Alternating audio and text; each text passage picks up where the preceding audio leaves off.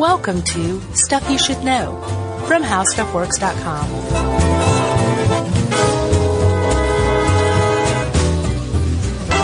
Hey, and welcome to the podcast. I'm Josh Clark, and there's Charles W. Chuck Bryant. So this is Stuff You Should Know. That's right. And lest I forget, Jerry's over there. She's over there. You know, we went like 5 years. I went 5 years of this podcast with just mentioning us. Once in a while, mentioning Jerry. But I mean, like, I can't imagine the podcast without Jerry, too. Now, After 5 years, finally, I'm like, yeah, I guess she should stay on. She's earned her place. Yeah. At least she keeps quiet. That's right. How you doing? I'm great. How are you? I'm good. Yeah? I'm like low-key, calm. I'm fine. That's good. I'm a little smelly, which we've talked about off I the know. air. But You aside keep from talking about it, which makes the smell worse. what is it about someone's own special sweet tang of a scent that they're drawn to? Like you're drawn to your own tang? Yeah, man. Everyone, I think, like secretly smells their own shoe and their own armpits when they get a little ripe. Maybe we all deep down want to mate with ourselves. Maybe so. That's not true because I'm disgusted with myself. Yeah, but I see you looking at your armpit, eyeing it like that. I know what you want to do to that thing. Yeah. I've slipped out twice today just to smell them. There's a little on your nose. That's gross. So, Chuck, you're doing good. I'm doing good. We'll just assume Jerry's doing good. And we're all doing good because we're fairly fit.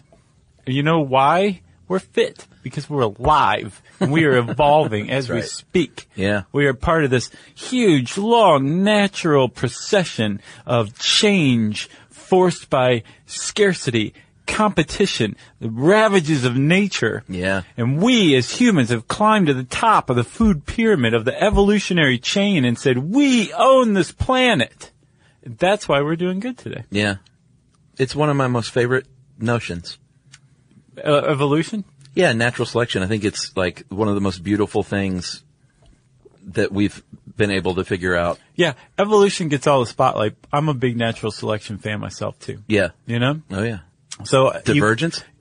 That stuff turns me on. That and your smell. Intellectually. So let's talk about this. You can't have evolution without natural selection. Again, even though evolution gets all the spotlight. Yeah. At the very least, there's no evolution on Earth without natural selection. Right. And the idea of natural selection, of evolution in general, the idea that God didn't create everything exactly the way we see it now, is a fairly recent notion, despite how tremendously widespread it is. You know, Bill Nye, the science guy.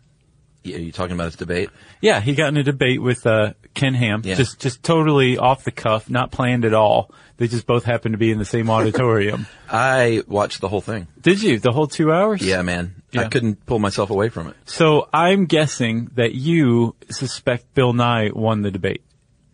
Well, I mean, are there winners and losers? So don't be shy. There are. Okay. There's a British religious website that polled its guests. Yeah. Because, you know, people who go to websites are called guests. But, In England, they are. and said who won. Uh-huh. And, I think 92% said Bill Nye won. And the reason why is because in the comment section, it was revealed Yeah. that most of these people said, yeah, we believe in God, but evolution is still real. And to deny evolution Right. outright Yeah. is pretty silly. I think when you say things like dragons, you might lose people. Did he say dragons? I didn't see it. Yeah. He mentioned dragons? Well, I mean, that's some people.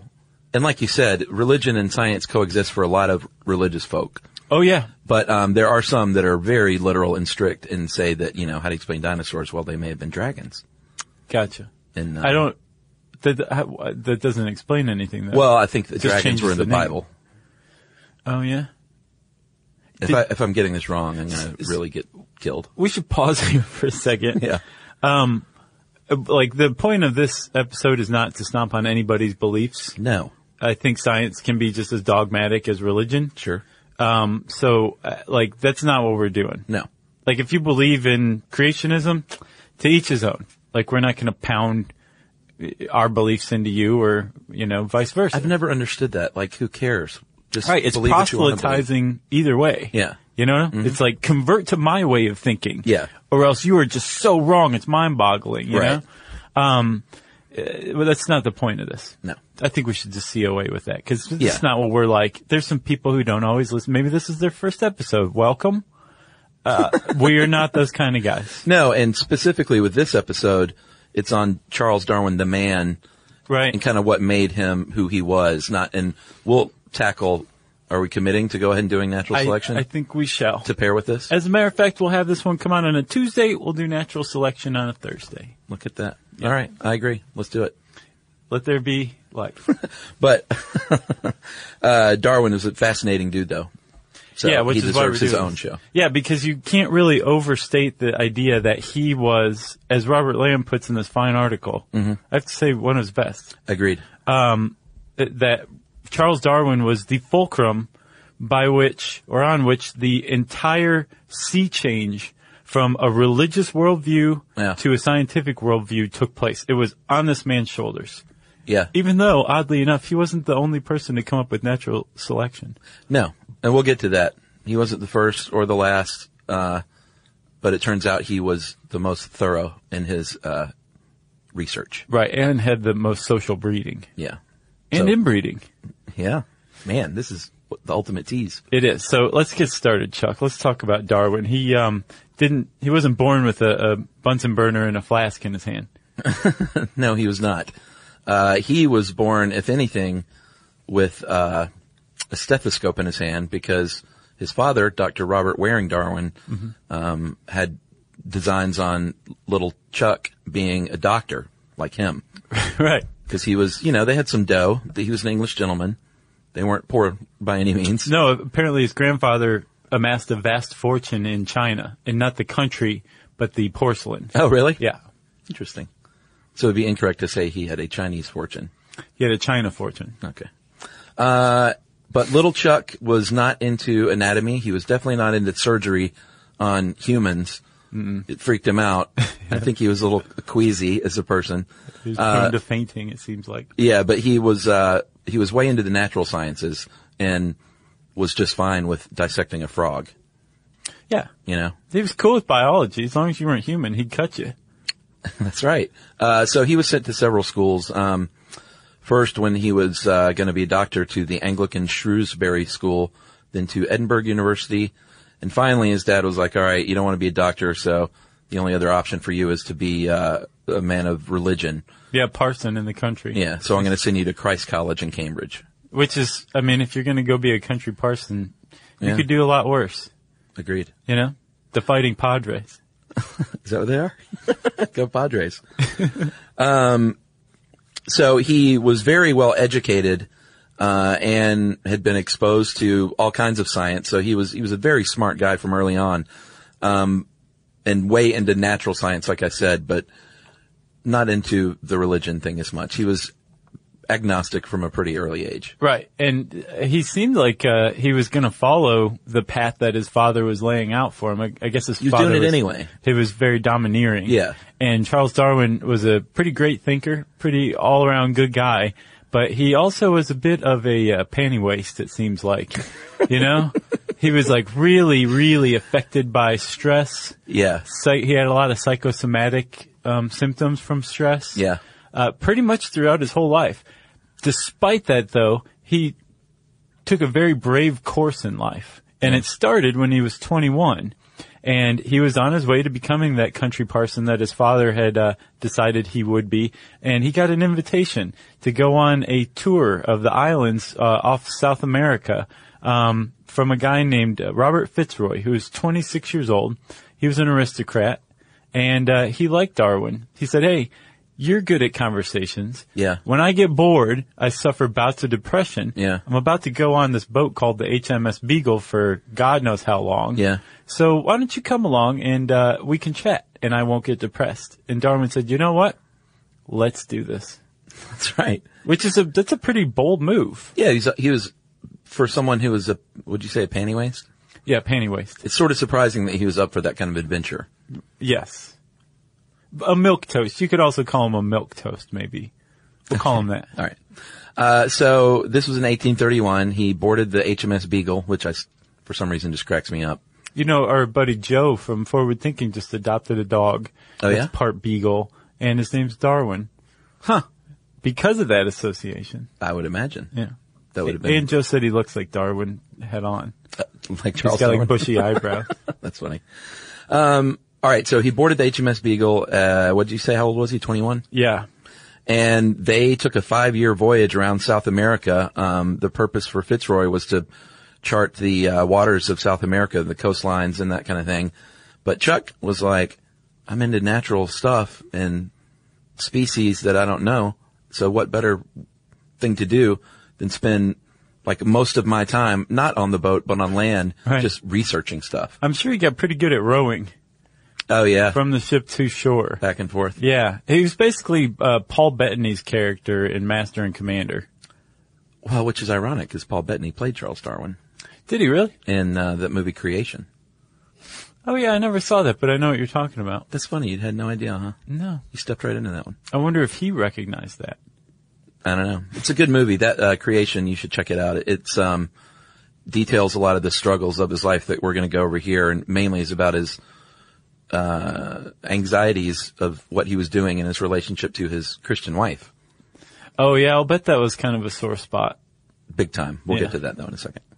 So, okay, so they head off to South America. Yes. He's spending 2/3 of the voyage, of this 5-year voyage, he spends on land. One of the most famous places he visited was the Galapagos, which are still around. Yeah, and that apparently was really overstated. He was only, what is still around? Is that a joke?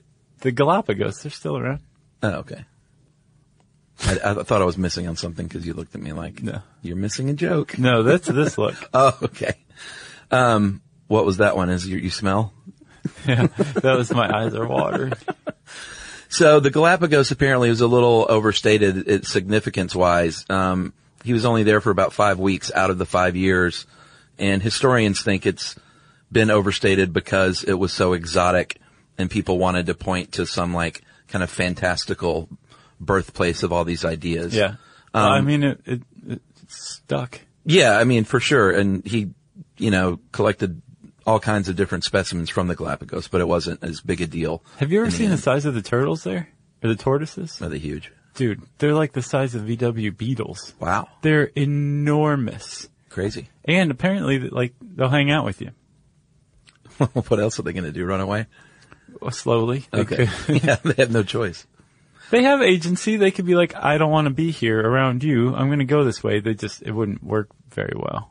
Or very quickly. Yeah. Okay. So where are we, man? I was just poo-pooing the Galapagos. Yeah. But what he did while he was gone was he did a lot of great work and made a real name for himself and kind of came back a well-known scientist. Because the whole time he's making all these findings, he's finding new species of animals that like Europeans didn't even know existed. Yeah. Like entire types of animals. He's sending back specimens, which means he killed a lot of animals while he was on these islands. Yeah. Mailed them back to Europe, mailed back some of his findings. He's basically writing papers as he's doing this journey. So back in the jolly old England, there, basically he becomes a celebrity. Yeah, and he was, Like before he even returned. yeah, he was looking at, he had the idea of natural selection, but it was, like we said, it was already out there. Mm-hmm. It was known as the mystery of mysteries, or transmutation, and he called his research at first the transmutation notebooks. So, Is that right? yeah, he wasn't, he's researching stuff that he had heard about. It was a working title. It was a working title, actually. What would later become On the Origin of the Species, of course. Yeah, and he and another guy we'll talk about in a little bit were also inspired. Both were inspired by Thomas Malthus, who we've talked about, who came up with the idea of carrying capacity. Yeah. And basically introduced the idea that scarcity and competition forces adaptation and change. And then Darwin and the guy, Alfred Russel Wallace, both read this and said, well, wait a minute, I wonder if that adaptation and change that's forced by scarcity is what creates the change in species that we're seeing here. Yeah, that was definitely, the book was called Essay on Principle of Population, and that was like a super game changer because it really gave him like the notion that by studying our any species' death, you can kind of study its life. Yeah, and it origins. wasn't just biology that it gave rise to. It gave rise to economics largely. Yeah. A lot of anthropology, a lot of ecology. Like it was, like you say, a game changer. Thomas Malthus. Go back and listen to our population podcast. Is that where he appears? I think he appears a few times, but that was a good one. Yeah. It's an oldie, but a goodie. So like we said, he came back sort of a celebrity of sorts, and he came back with a lot of information, and settled in at the Down House in Kent. And this place he spent the next 40 years there studying his property, essentially. Mm-hmm. Like he didn't need to go anywhere. He had plenty of nature there. Apparently there were 40 different species per square meter on his property. He had 10 kids, and he used them as sort of a little laboratory experiment because 3 of them died, and he was fascinated with why things and people survive and some don't. Mm-hmm. So it was all sort of part of his, it was just, everything was part of his laboratory, essentially. He had people sending him samples from all over the world, and there are some theories that if the Postal Service hadn't have been so good, he may have never been able to write Origin of the Species, because he relied on people sending him stuff in due time. Oh, yeah, and also he was really big on corresponding, which kind of helped develop his ideas, flesh them out even further. He was huge on correspondence. Yeah, he had a area on his property called the Sandwalk that he had built. It was basically just a loop path through the woods, and he would just spend like countless hours just walking this path and thinking and looking at everything. Everything. Right. And nothing escaped his eye. One of his favorite subjects was earthworms. Remember our earthworm podcast? Oh, yeah. There was a quote from him in there where he said, "It may be doubted whether there are many other animals which have played so important a part in the history of the world as these lowly organized creatures." So he was down with earthworms. Down with earthworms. And orchids very famously, too. Yeah, he was active. He wasn't just looking at things. He raised orchids. He was a beekeeper. He raised pigeons. Mm-hmm. And like it was all just in the name of study. Right. One of the things, though, he married his first cousin, his wife. Yeah. And at the time, they didn't really know much about the troubles with inbreeding. And he was one of the people who discovered the troubles with inbreeding. And it apparently had a really big effect on him. Like he felt kind of guilty and weird and wondered if maybe his kids' early deaths had to do with that. Yeah.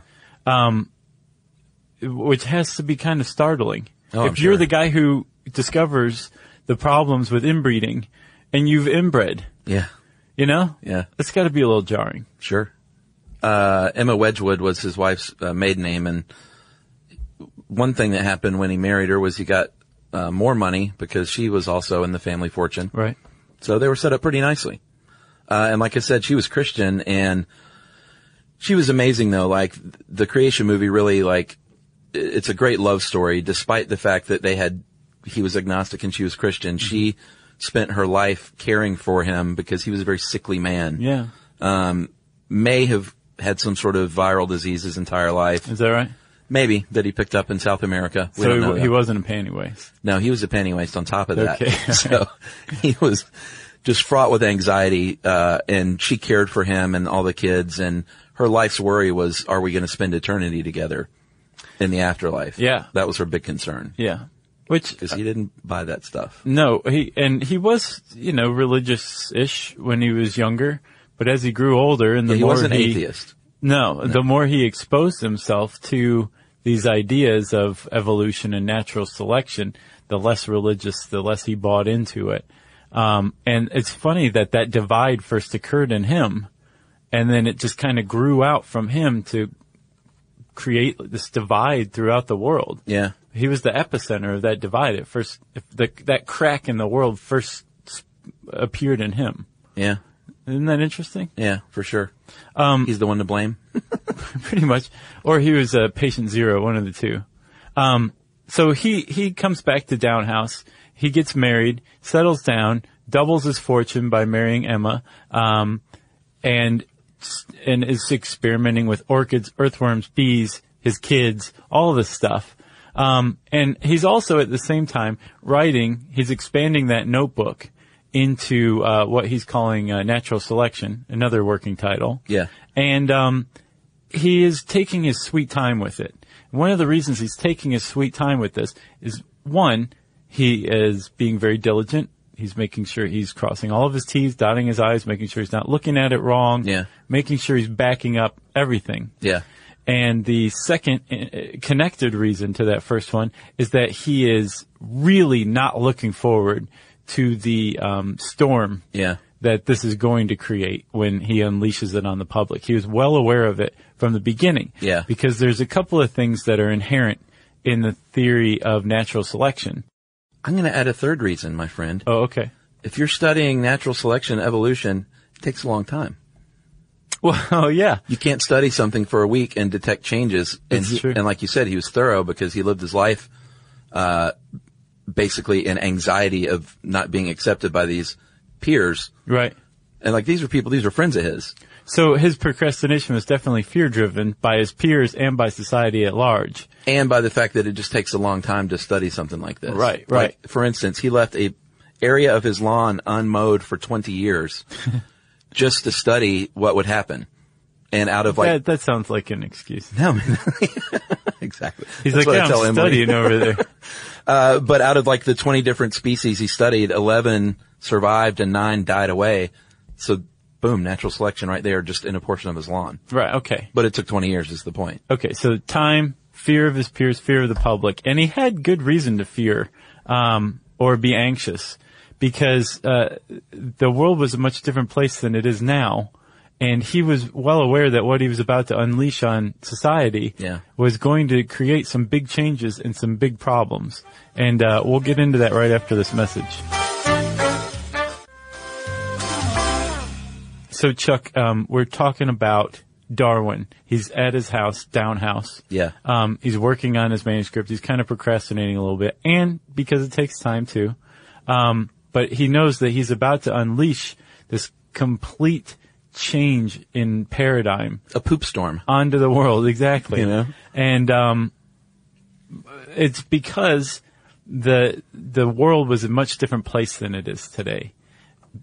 Because Darwin hadn't talked about natural selection yet. Yeah, I mean, religious biology was biology. Right. They didn't call it religious biology, that was just biology. Yeah. So he was the first one to secularize it and make it just about the science. Yeah, because before, scientists thought, like, well, God created this. Yeah. And that is our starting point. Like, everything else, every other scientific explanation we have has to trace back to creation. Yeah. Which is kind of, it can make science a little easier.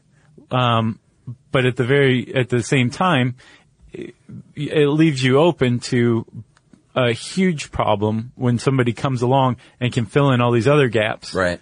Through a completely different explanation that doesn't use creationism. And that's what Darwin was doing with natural selection. Yeah. I'm going to go ahead and add a fourth thing. Man, you just keep them coming. There were 2 texts that were vital, and we talked about one of them, the Malthus Principle of Population. In 1844, there was a book written called The Vestiges of the Natural History of Creation. And it was published anonymously for 40 years. No one knew who wrote it because no one wanted to put their name on it. Yeah. Like that's how radical it was. And it was slammed. Like it was hugely popular. It was like a phenomenon. Like everybody read it and everybody slammed it.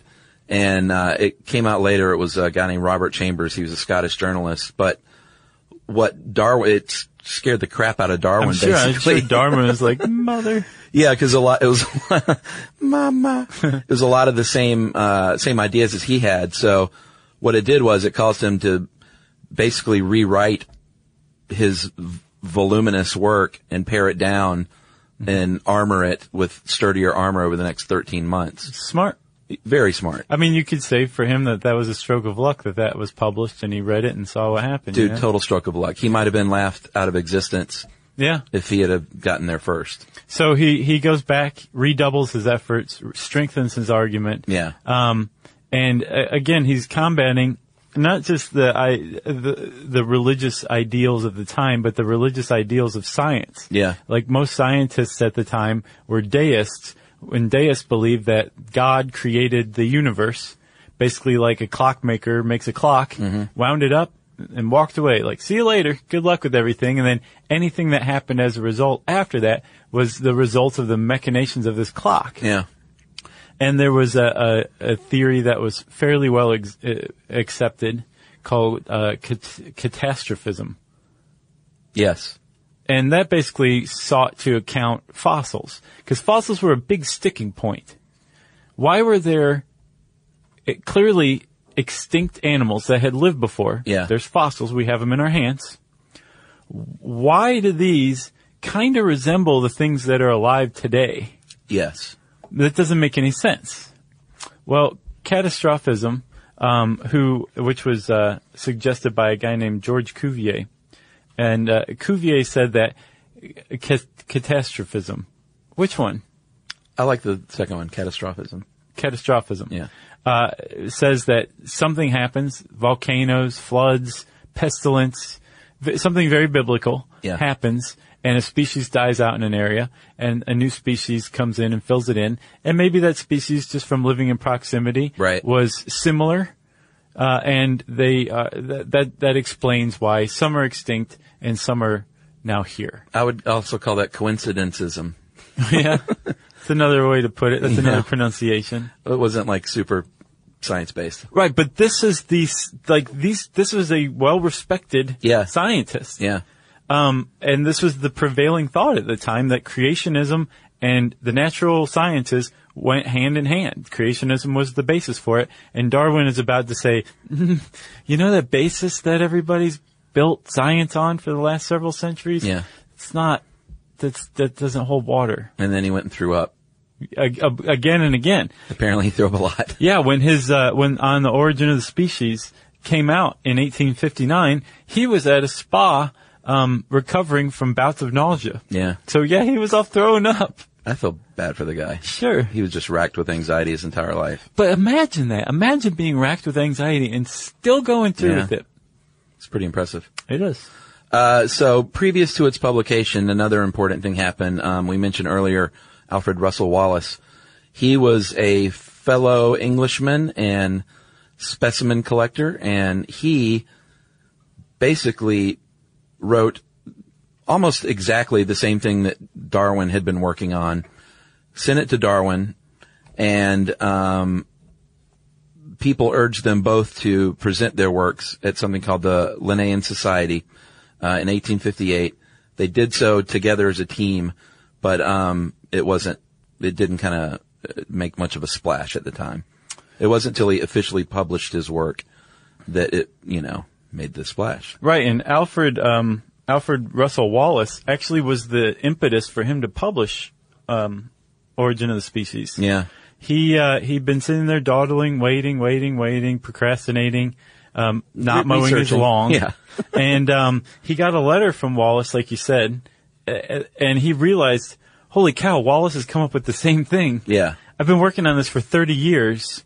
I'm not gonna forget that. Forget my anxiety. I'm just publishing this puppy. Yeah. And he did. And it came out in 1859. And he was hailed as a villain and a genius. Yeah. Depending on who you spoke to. And let's talk about the Origin of the Species and what it says and what natural selection means, Chuck. First of all, the official title of the book is On the Origin of Species by Means of Natural Selection, or The Preservation of Favored Races in the Struggle for Life. Yeah. And that's why everybody calls it Origin of Species. Because it's long and wordy. Right. Yeah. But what it basically says is that species adapt. They adapt due to population pressure. Yeah. They adapt through competition with one another. Right. Between species, inside species. That when you see like slightly different traits, individual traits are to be expected. Yeah. But those individual traits can ultimately lead to a new species on a long enough time table. Yeah. If those traits make their increase their chance of surviving to reproduction age. Yeah. And enhance their ability to reproduce. Yeah. Right? And if you aren't good at that, then you go bye-bye. Right. And this explains why some species are extinct, why the ones that are here today are the winners, and, chillingly, that all of this is still going on. Yeah. It's very, very slow, so we can't see it. It happens on a glacial time scale, or geologic time scale, but it's still going on, and here's proof. The thing that he doesn't come out and state, but that wasn't lost on the Victorians, especially the religious Victorians, is that inherent in that argument is that man, the king of the world, is nothing more than an animal that evolved from who knows what. Yeah, I bet he fretted over that so much because he believed it, but I think there are only 2 mentions of mankind in the entire work. But the implications were clear. Like, the public at large may not have been wise to it at first, but scientists were like, wait a minute, are you saying that we came from apes? He's like, I'm at a spa recovering from nausea. I can't be reached. But yeah, he definitely skirted around coming out and saying that up front in plain English. Yeah, and it caused, like you said, a poop storm. Yeah, and I guess we should say Russell Wallace was, he's been sort of lost to history as far as, what most people know. Yeah, it's sad. It is sad because he was a smart guy, but he had no standing, like Darwin did. And that's kind of one of the reasons he was forgotten to history. Right. He was out in the field, and he seemed to be happiest out in the field after this theory was introduced. He retreated back to the Malay Peninsula. Yeah. To collect, specimens. Yeah, but he would sell them, which kind of degraded his standing, I think. Right, but he was using those funds to further fund more scientific exploration. Right. It's not like he was funding his opium habit or something like that. But the point is, Darwin didn't need to sell it, so I think people were like, well, this guy's collecting species and selling them. He's a merchant. Right, exactly. That's exactly right. And regardless of whether Russell was a great scientist or not, it didn't matter. If you put these 2 men and their theories were exactly equal, but one was of higher social standing and greater wealth, well, that guy won. Sure. And that was Darwin. Yeah. So Darwin became... He was the fittest. Exactly. Yeah. Under, Victorian aristocracy rules. Yeah. But he became the rallying point, the fulcrum, the center of the universe in this new debate that he unleashed between creationism and evolution. Yeah. That's still going on today. Literally. Not today, but a couple weeks ago. Right? Yeah. So almost literally. And he didn't like that at all. So what he said was, you know what? You guys talk this over. I'm going to go hit the spa. Yeah. And, throw up. Do what you want with it. Right. I'm going away. I've got a lawn to not mow. But lucky for him, he had a lot of supporters, like right out of the gate. Yeah, he had both. He had, supporters, scientists that I think some wanted to say this stuff all along. And now that they had such a, wonderful, concise, and well-researched piece of work to back them up, they came out of the woodwork and Right. See, this is great. But some people weren't, in fact, I think, I can't remember the guy's name, someone he really respected and his wife really respected, basically slammed him and called it heresy. And that was really impactful again. More anxiety. Well, yeah. More throwing up. And there was a lot of name calling. There was a lot of political cartoons that were unflattering. And unflattering for the Victorian age. So basically his head on a monkey or something like that. Right.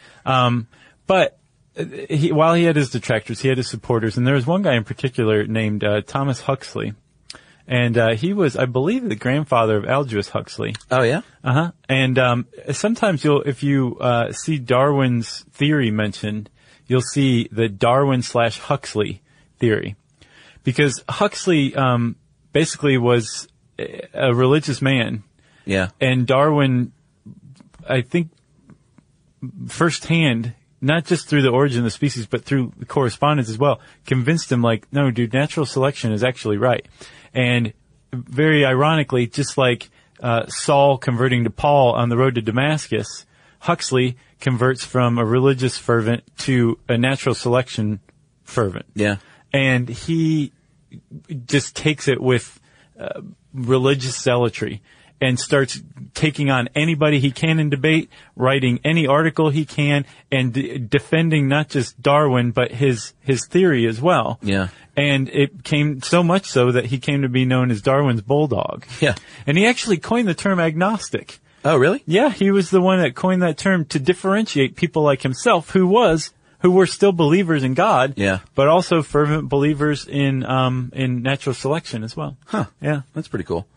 So that wasn't the only thing he wrote. That was his life's work for sure. But he wrote 11 more, published 11 more times before 1882, and then finally in 1973, which is pretty old for someone who was in such ill health his entire life.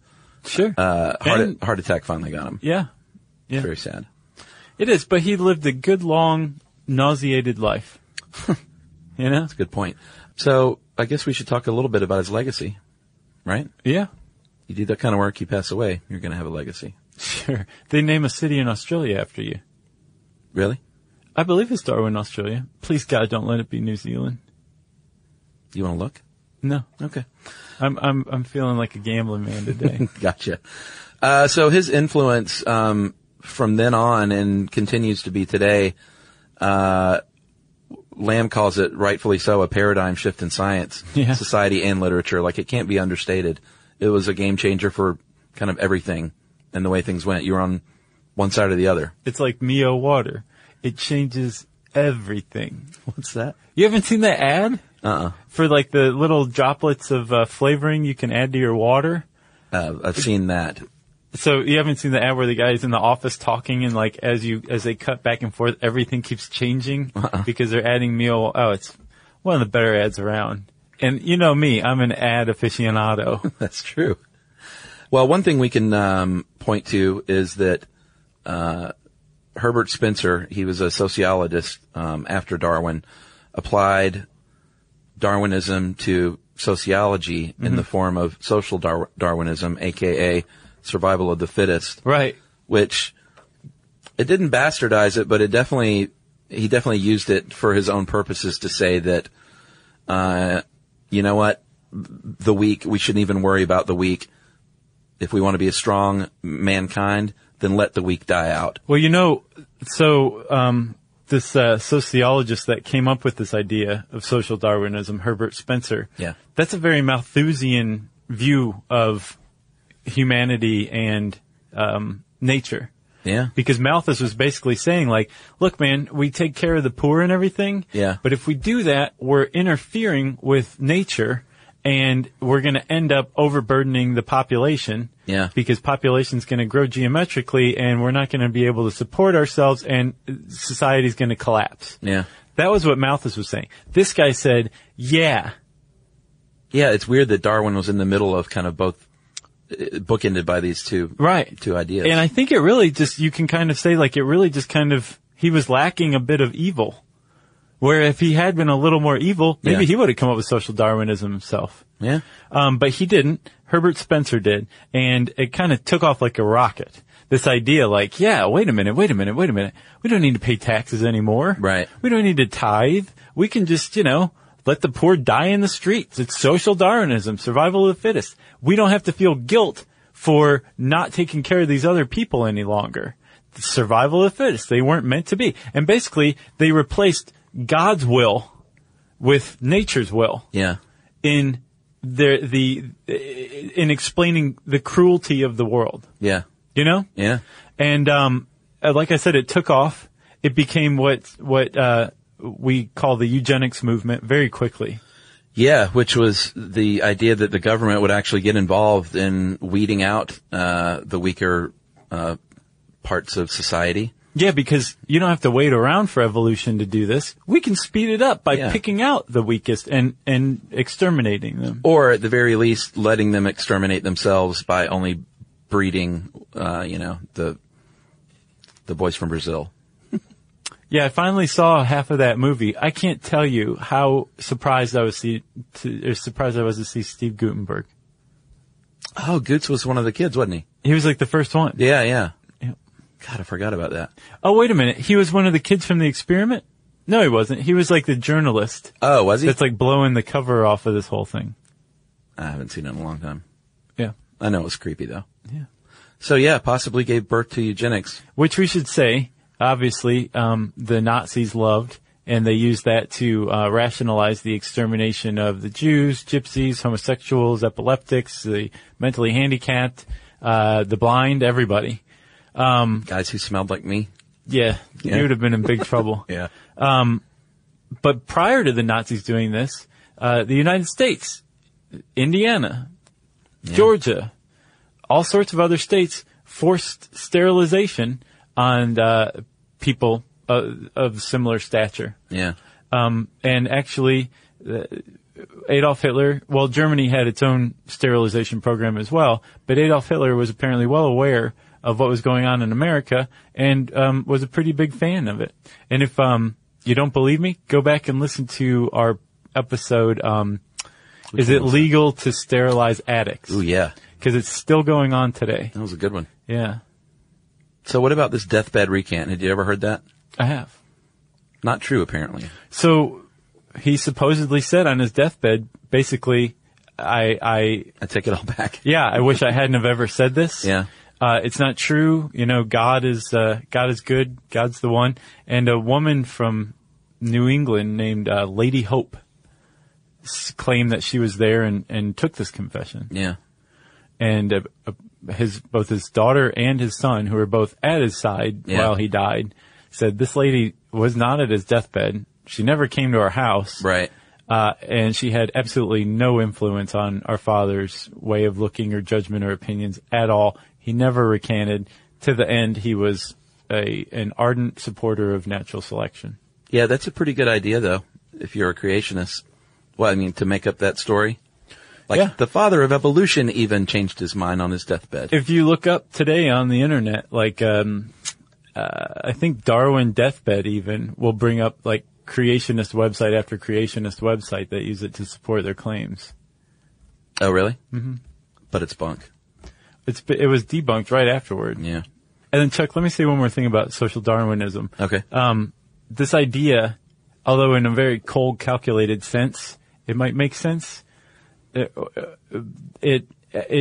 doesn't appear in humanity's history. In fact, there's evidence from up to 500,000 years ago of severely disabled people, their remains being found, where they could not possibly have lived to the age they lived to without being cared for by their community. Wow. So this idea that, you know, in a more primitive state, we just, you know, left people to die out in the weather because they couldn't keep up. Yeah. Doesn't hold water. Well, that's good to know. Yeah, it is. Very comforting that. So that means we were innately have compassion as a species? I would guess that, yeah.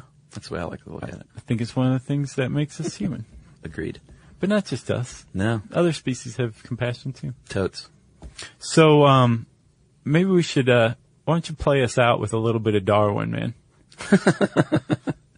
Yeah, the last paragraph of The Origin of the Species to me is one of the most beautiful things ever written. So I'm going to read it. Okay.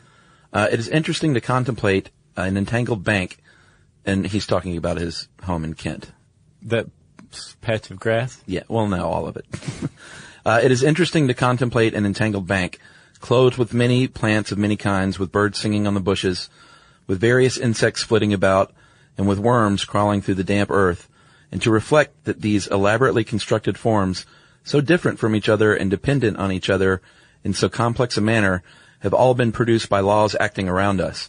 These laws, taken in the largest sense, being growth with reproduction, inheritance which is almost implied by reproduction, variability from the indirect and direct action of the external conditions of life, and from use and disuse, a ratio of increase so high as to lead to a struggle for life, and as a consequence to natural selection, entailing divergence of character and the extinction of less improved forms. Thus, from the war of nature, from famine and death, the most exalted object which we are capable of conceiving, namely, the production of the higher animals, directly follows.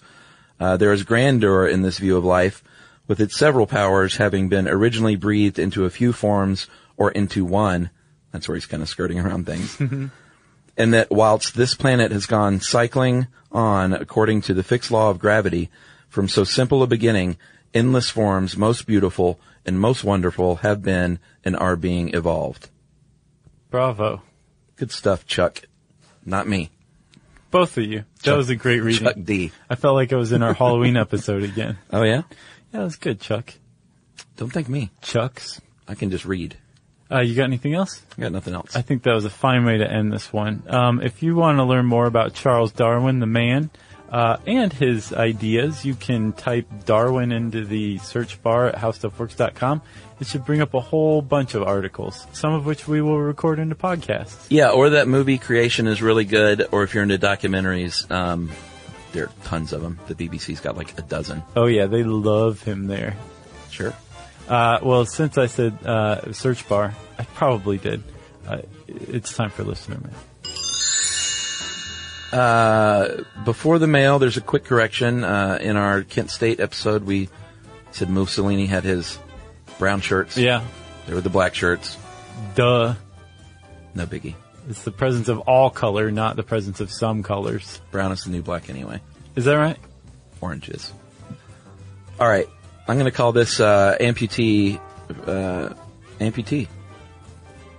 Like amputee, comma amputee? Mm-hmm. Okay. Hey guys, been listening for a couple of years now and really enjoy it. As a 60-year-old woman who had her right leg amputated above the knee in 1969 due to cancer, I was especially interested in that podcast.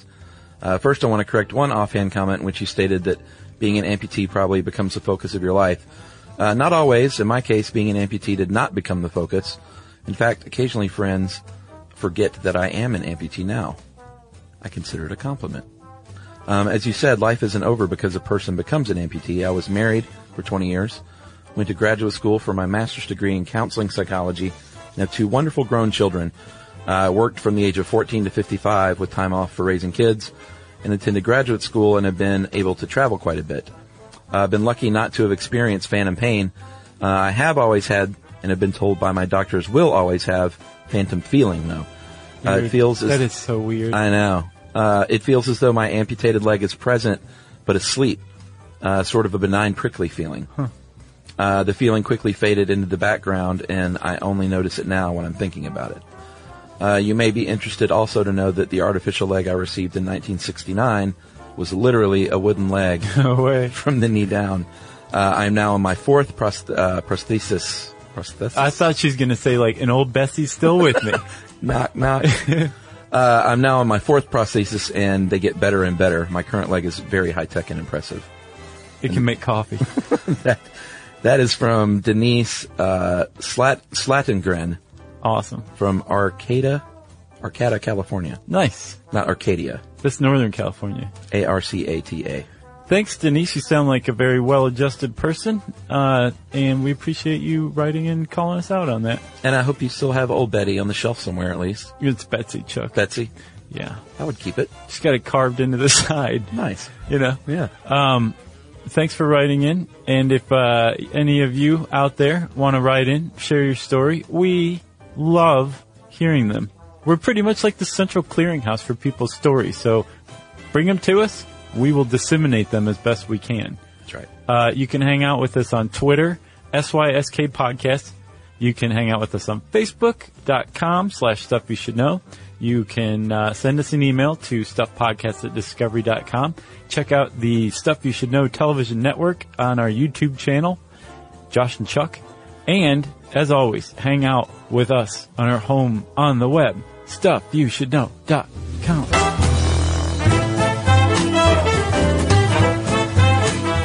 For more on this and thousands of other topics, visit HowStuffWorks.com.